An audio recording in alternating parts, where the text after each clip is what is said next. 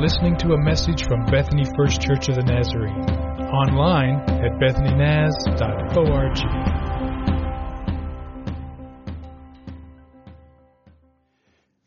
You might put a note to remember to pray for Harlan and Barbie Moore. They will leave in the morning from the airport at 11:30 for Eswatini for about 6 months. And so we want to lift our good friends Harlan and Barbie up, right? We didn't mention that, Brent and Amy, but after you're here a while, we send you to Africa. So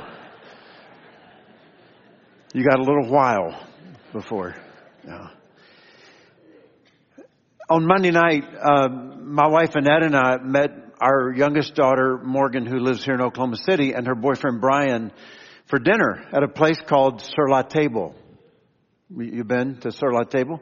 It's one of those places where they have this idea. You can imagine the conversation when they're cooking it up. They say, what if we let people come and eat, but we have them cook their own food and we charge them extra?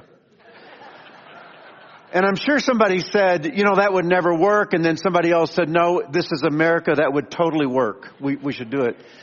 Actually, it was a blast, but Annette and I have this thing that if we're with Morgan, it's a blast. It's always good to hang out with her, and it was a Christmas present from her, and she wanted us to do this experience together, and so it was fun, and we laughed and we cut up, and we're cooking, our food, and then we finally sat down to eat it, and there's 2 other couples that have been in this experience with us, and I'm exhausted, been in the kitchen all afternoon, and actually it was only about 30 minutes.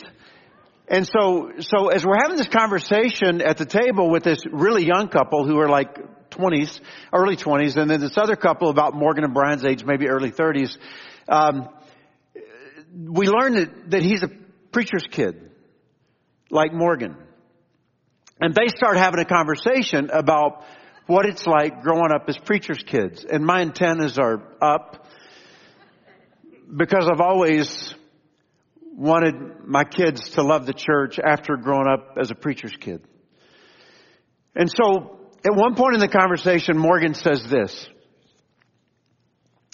She says, and you got to remember that we didn't always pastor BFC. She grew up in much smaller churches. She said it's kind of like this. I would describe it like this. It was one family taking care of an entire congregation. But at the same time, it was an entire congregation taking care of one family. And I had to hold back the tears. Because she was admitting, there's responsibility with being a pastor and a pastor's family. And when people are walking through their darkest hours, we want to walk along beside them. But man, we had a whole church walking along beside us. And I loved the fact that my kids have grown up saying the church was there for us. Isn't that the way it should be, right? So there's a story that I hear over and over again here. I just hear it all the time. And the story is, Pastor Rick, when we went through some of our darkest hours in the history of our family, this community, this church came along beside us. In fact, a recent conversation I had with Brenda Teeters, a very special lady, and the loss of her husband, Kevin, she said, Pastor Rick, let me tell you something. Until you've experienced it, this family coming along beside you, you can't understand it. It's overwhelming.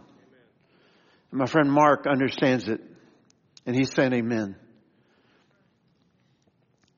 I mean, that's the way it's supposed to be, right? So let me ask you a question. What if it doesn't work out that way?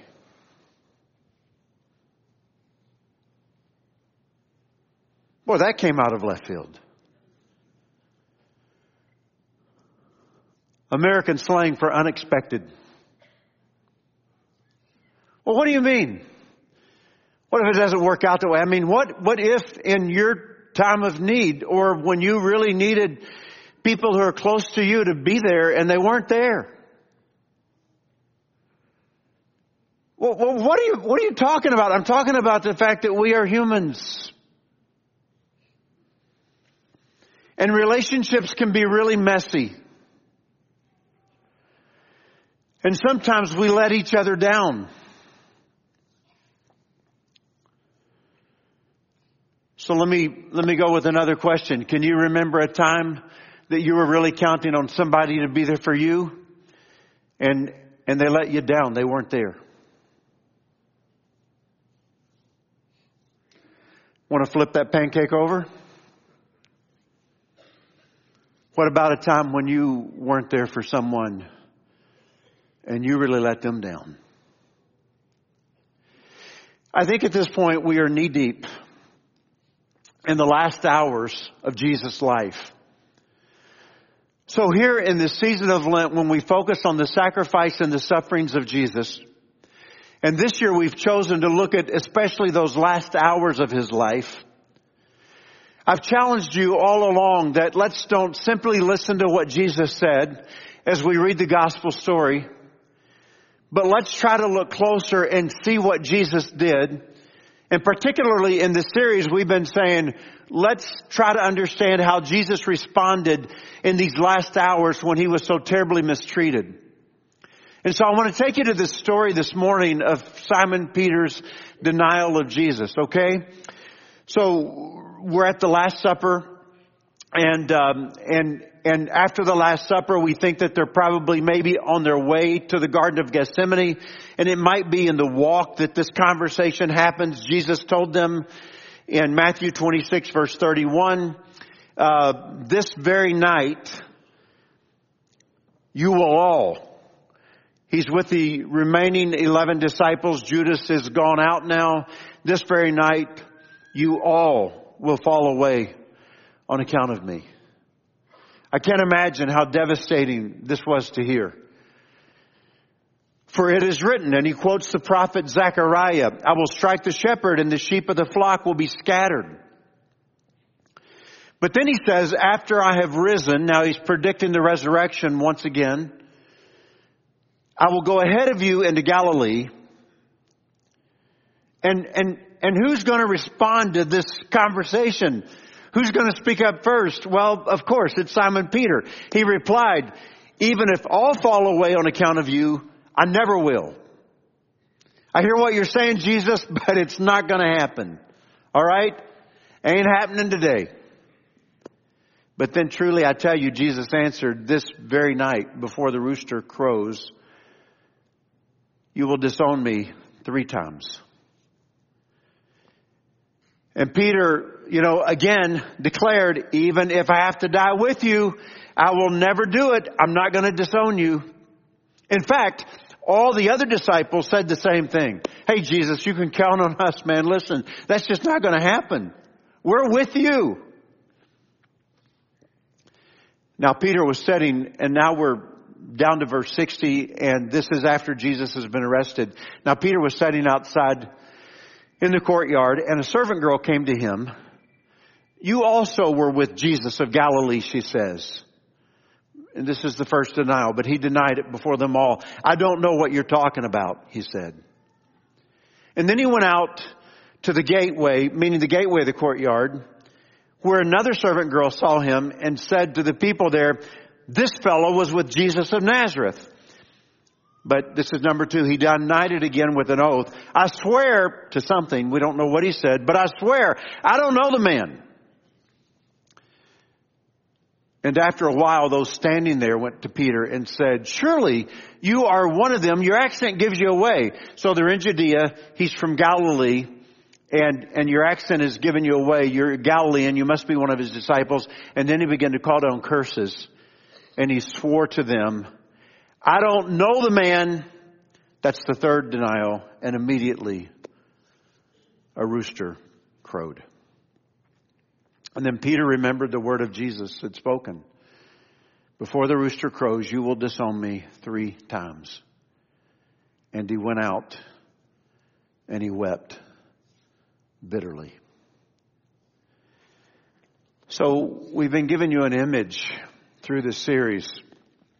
I gave you a card when you came in with the image on it. It's hanging over my head. We've added now another image. And we've given you some practices that might help you through this season of Lent. We thought the best image we could give you for this sermon would be an image of the rooster. How many of you, by raising your hand really high and holding it up just for a minute, would say to me, I have seen a rooster on top of a cross, on top of a steeple of a church? Just raise your hand really high. So I have several of you that have. I'm not talking about a barn now. I'm talking about a church. Yeah. Several have. Let me just show you a picture. This is a church in Scotland, and it's very common through Europe.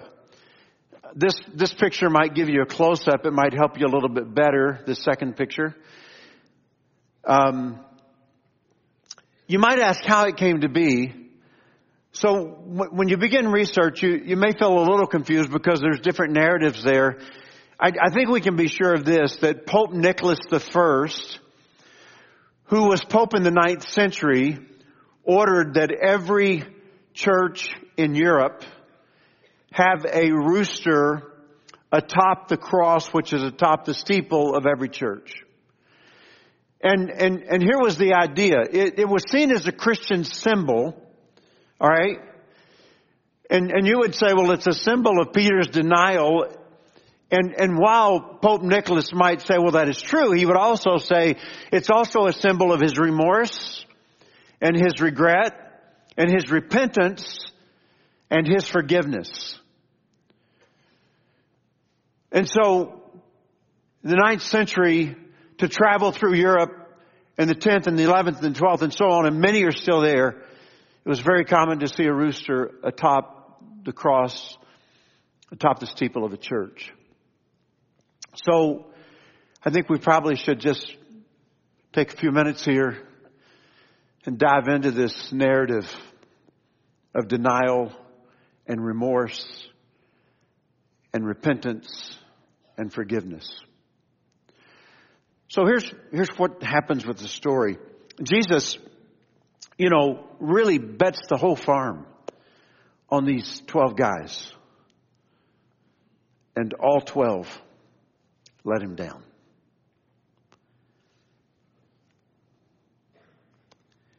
And somehow I find myself in that story. Do you? He bets the whole farm on these 12 guys, knowing they're going to let me down. And somehow I find myself in that story. And so Jesus has made it clear. Guys, here's what's going to happen, okay? I read it to you a moment ago in the text. Let me kind of summarize it for you. I'm going to be in a tough place because you're all going to walk away, okay? You're all going to walk away. Every one of you. And then I'm going to die. They're going to kill me. But then I'm going to rise. And then after I rise, I'm going to go and meet you in Galilee. Do you understand what he's doing? He's already preparing to forgive them and to restore them. I mean, already he's saying, all this is going to go down. You're all going to walk away. You're all going to mess up. You're all going to betray. You're all going to deny. But I'll find you in Galilee. He's already preparing this.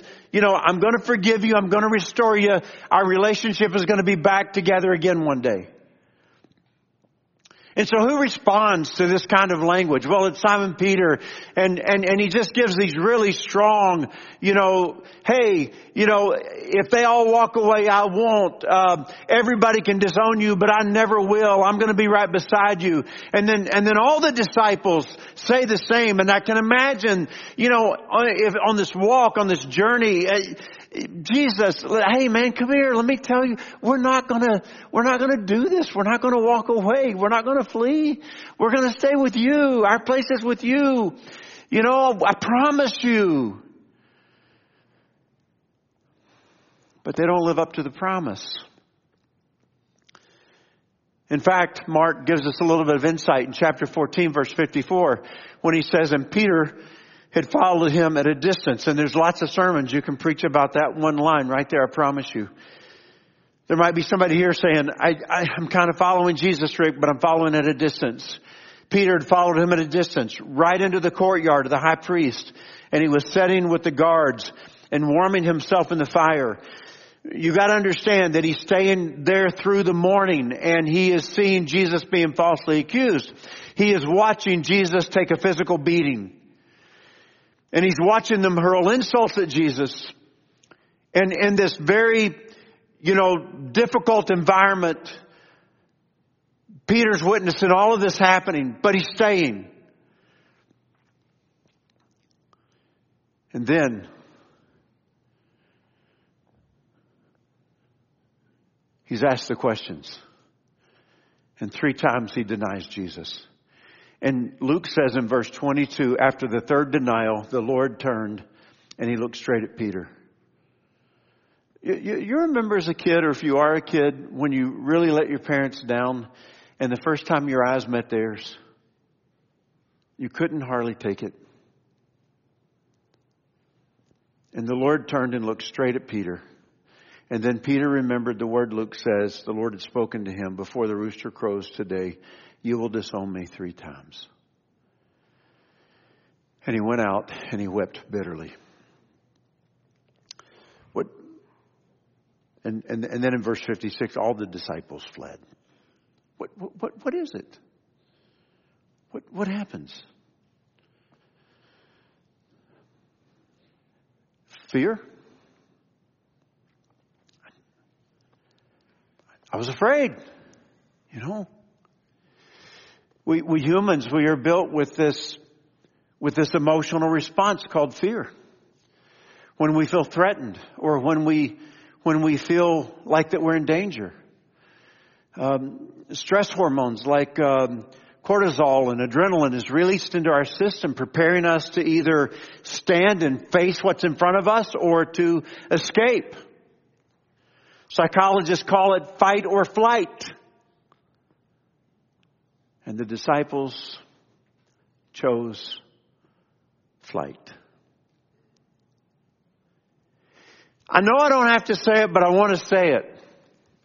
I know I don't have to say it, but I'm going to say it. I'm going to say it. There will be times when those closest to us let us down. One day we will stand in Jesus' sandals because he didn't wear shoes.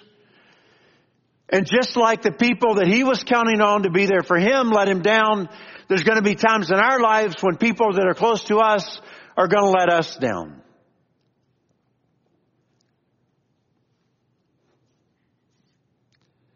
And so I think we got to spend the rest of our time saying, what do we do when that happens? And is it possible for you and I to really be like Jesus?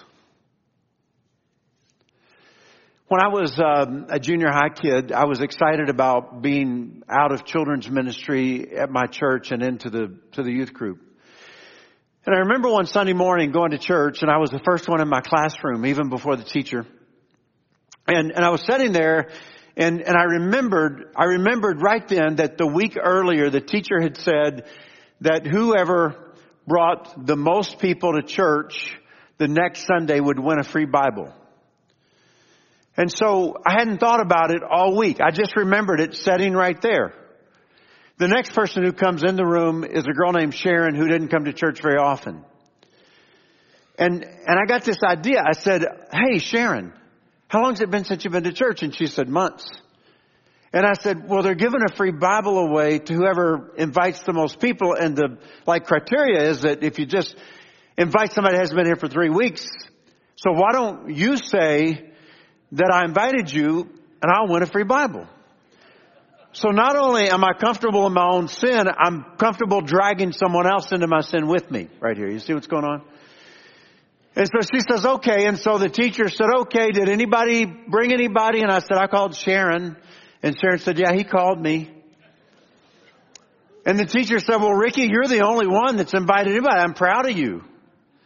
But what she said next kind of jarred me a little bit. She said, the pastor, is doing this for every class. He's decided not to give the Bibles in the classroom, but he wants to bring everybody up on the platform when we get into the service this morning. And I began to think how shocked my parents were going to be when I walked up onto that platform. And I remember walking up, and it was all not feeling good. I was already in a bad place. This has not gone well, you know, and on the ride home, my parents just did not bring it up. They pretty much knew something had been cooked, you know. So I know that, you know, I've heard people say a sin's a sin, you know, all sins are, but it seems to me that if you lie to win a Bible, that's another category of sinning. Thank you. And so I lived with that until Wednesday night. And I was a miserable soul. And so when we went to church on Wednesday night, my pastor was standing on the front steps of our home church, and I walked up to him with that Bible in my hand. I had not said anything to my family, but I said to him as I handed him the Bible, I lied, and I'm miserable, and I'm sorry, and I'm asking you to forgive me. My pastor was a guy named Brother Appleby. You remember when we called pastors brother? And he puts his arms around me and he says, Ricky, have you asked the Lord to forgive you? And I said, I have. And he said, then the Lord forgives you and I forgive you. And he just held me there. And I cried. And then he said, would you do me a favor? And I said, yes. He said, would you take the Bible? And would you read it? Because you need it. And so I took the Bible home with me. Do you know what it's like to feel forgiven? Wow. Just standing there on the church steps, having my pastor with his arms around me, just saying, Ricky, I forgive you and Jesus forgives you. Man, just that sense of you're forgiven. It's all gone. It's all just washed away. It's just done. It's beyond. It's in the past. And so there's this story in John 21. Jesus has died on the cross. He's been resurrected. He's appeared to the disciples 2 times already. And one evening, Simon Peter is with James and John and Thomas and Nathaniel and 2 other disciples. And do you know what he says? I'm going to go fishing. And they said, well, we'll go with you. And so they all go out and they fish all night. And you remember the results? They caught nothing, nada, not one fish. And early that morning, there's somebody standing on the shore, but they don't recognize that it's Jesus. And he calls out, have you caught any fish? And they said, no, none. And he says, cast your net on the right side of the boat and you'll find some. And why they took his advice, I don't know, but they did. And they caught more fish than they could bring in, 153 actually. And John looks at Peter and he points at the shore and he says, Peter, that's the Lord. And Simon jumps in the water and he swims to the shore and the other disciples come tugging the net of fish. There's a coal. Jesus is cooking fish and bread. And he says, bring some of your fish. Don't you love this image? I'm complaining about cooking at Sir La table, but Jesus is cooking for the disciples, right? Always the servant, never being served, right? Making them breakfast. So in 2019, on July the 15th, I got up early one morning with a bunch of strangers that I've been hanging out with for a few days. And I jumped on a combi. We left the kibbutz where we were staying in Israel and we drove about 40 minutes north to the town of Capernaum. We walked through the ruins of the town and we ended up down here on the shore of the Sea of Galilee. It's a picture that I took from my phone, standing on the shoreline. I wish I could tell you that my footprints were standing in the very footprints where Jesus was when he had the conversation with Peter, but I have no idea where Jesus was. But the morning that we were there, the guide used this story as our devotional. Now, you might remember Capernaum's on the north side of the Sea of Galilee. I'm kind of looking west. It goes even further that way. But if maybe you use the picture and maybe you use your imagination, you can imagine swallowing your last bite of breakfast and you can hear the waves lap up against the shoreline of the Sea of Galilee, the lake there. And you smell the water and you hear Jesus say the words, "Do you love me?" "Lord, you know I love you," Peter says. He actually asked him 3 times. And all 3 times Peter says, you know, and the third time he was kind of hurt. There's a lot of conversation about a different Greek word that was used the third time for love. And some people say it's significant and others say it probably isn't. It's really just about Jesus reinstating, restoring, forgiving Simon Peter and saying, I need you to be about this mission with me.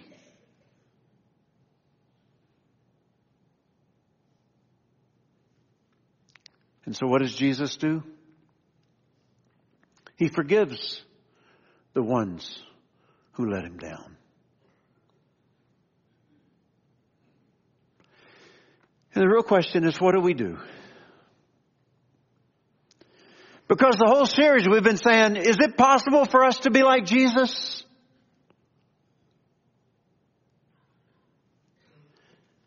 I think Paul was getting it when he said in the book of Colossians, forgive as the Lord has forgiven you. So Ricky, just like your pastor held you in his arms and said, I forgive you. And the Lord's forgiven you. Then you should probably forgive when people offend and hurt you. The really good news here is that you can be forgiven. I mean, this is the gospel. But there's some really other good news, and that is you can forgive. Which is maybe just as freeing as being forgiven.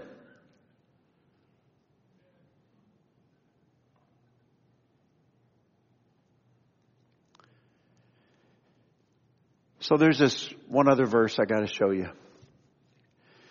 I know I'm jumping ahead. We're in Lent, but it's after the resurrection. The women come to the tomb and the angel says to them these words in Mark 16, but go tell his disciples and Peter, he is going ahead of you into Galilee. Remember that promise? I'll see you guys in Galilee.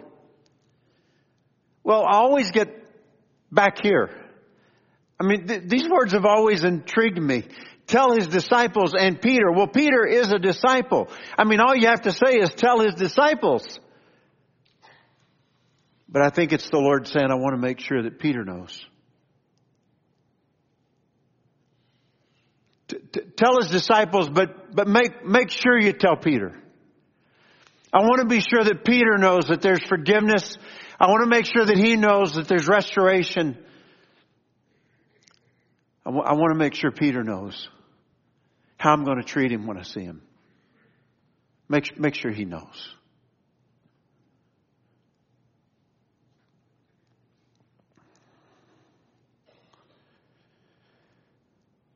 So this morning, it could be that somebody here needs to be forgiven by Jesus. And I think you could put your name in that verse.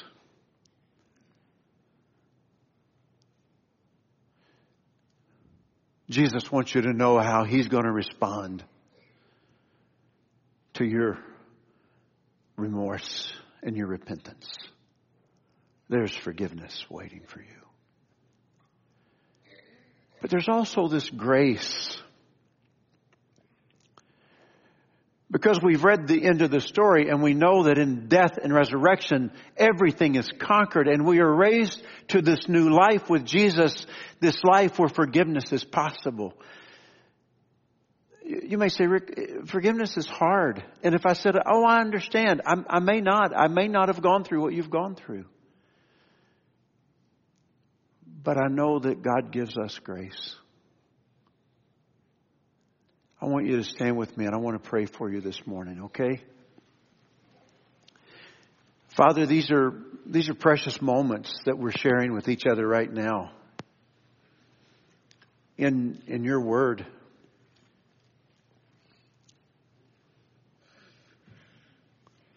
We want to be careful to listen to what you're saying to us. We want to hear your heart. And I pray in the name of Jesus that by the power of your Holy Spirit, you would let us feel your love.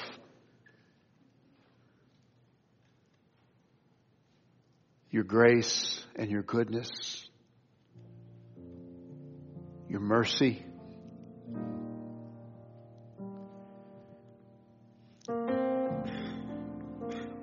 Sometimes, Lord, I find myself in a place where I just want to pray. I just want to talk to you about it.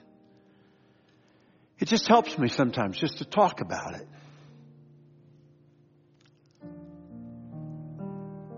And so, Lord, would you give us a listening ear this morning if we just need to talk about it? We're going to sing a song of really celebration. And if this morning you'd want to pray at the altar, I'm inviting you to say, Lord, I just want to come talk about it. There'll be pastors here and they'll be glad to pray with you. Just go to one of them and say, would you pray with me this morning? If you just want to come and pray by yourself, feel free. And I know in these moments sometimes we get people on our mind that we love. If you want to pray for a friend, if you want to be prayed for healing, whatever your concern is, whatever your reason to talk about it is, I invite you to come. Let's sing together.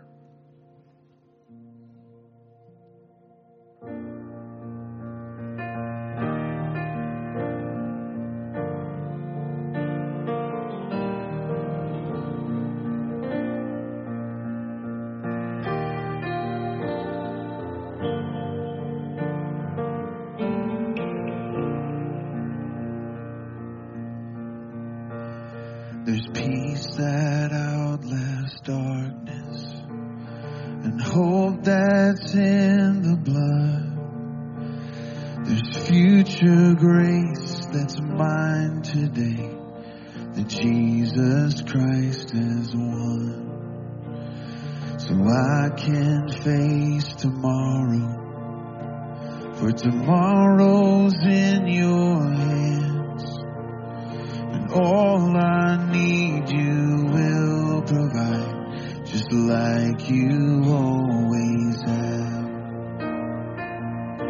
And I'm fighting a battle you've already won.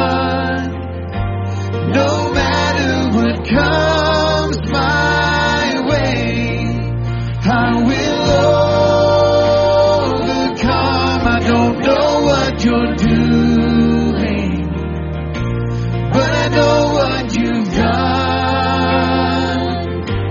I'm fighting a battle you've already won. Thank you, Lord.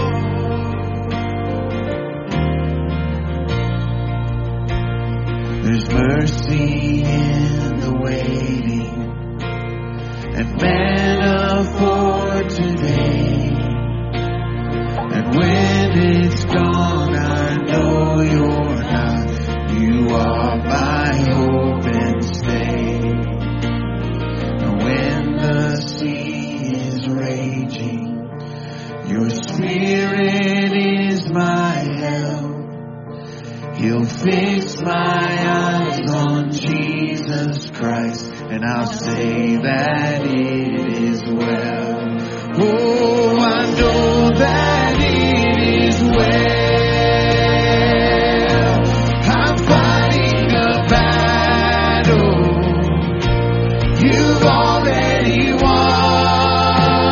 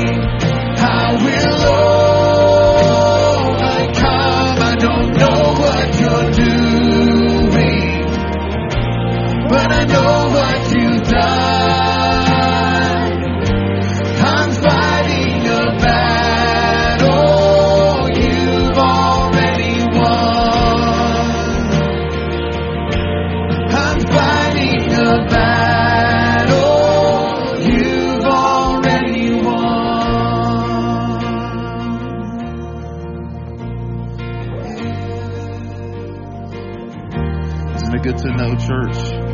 The Lord is with us. He goes before us. He stands beside us. His presence is what we need, is what we desire. And as we met this morning, His presence has truly met with us today. As you leave this place and you go out into the world, may you be armed and ready with forgiveness and love and compassion to your neighbors. We thank you for being here this morning. God bless you. You are dismissed.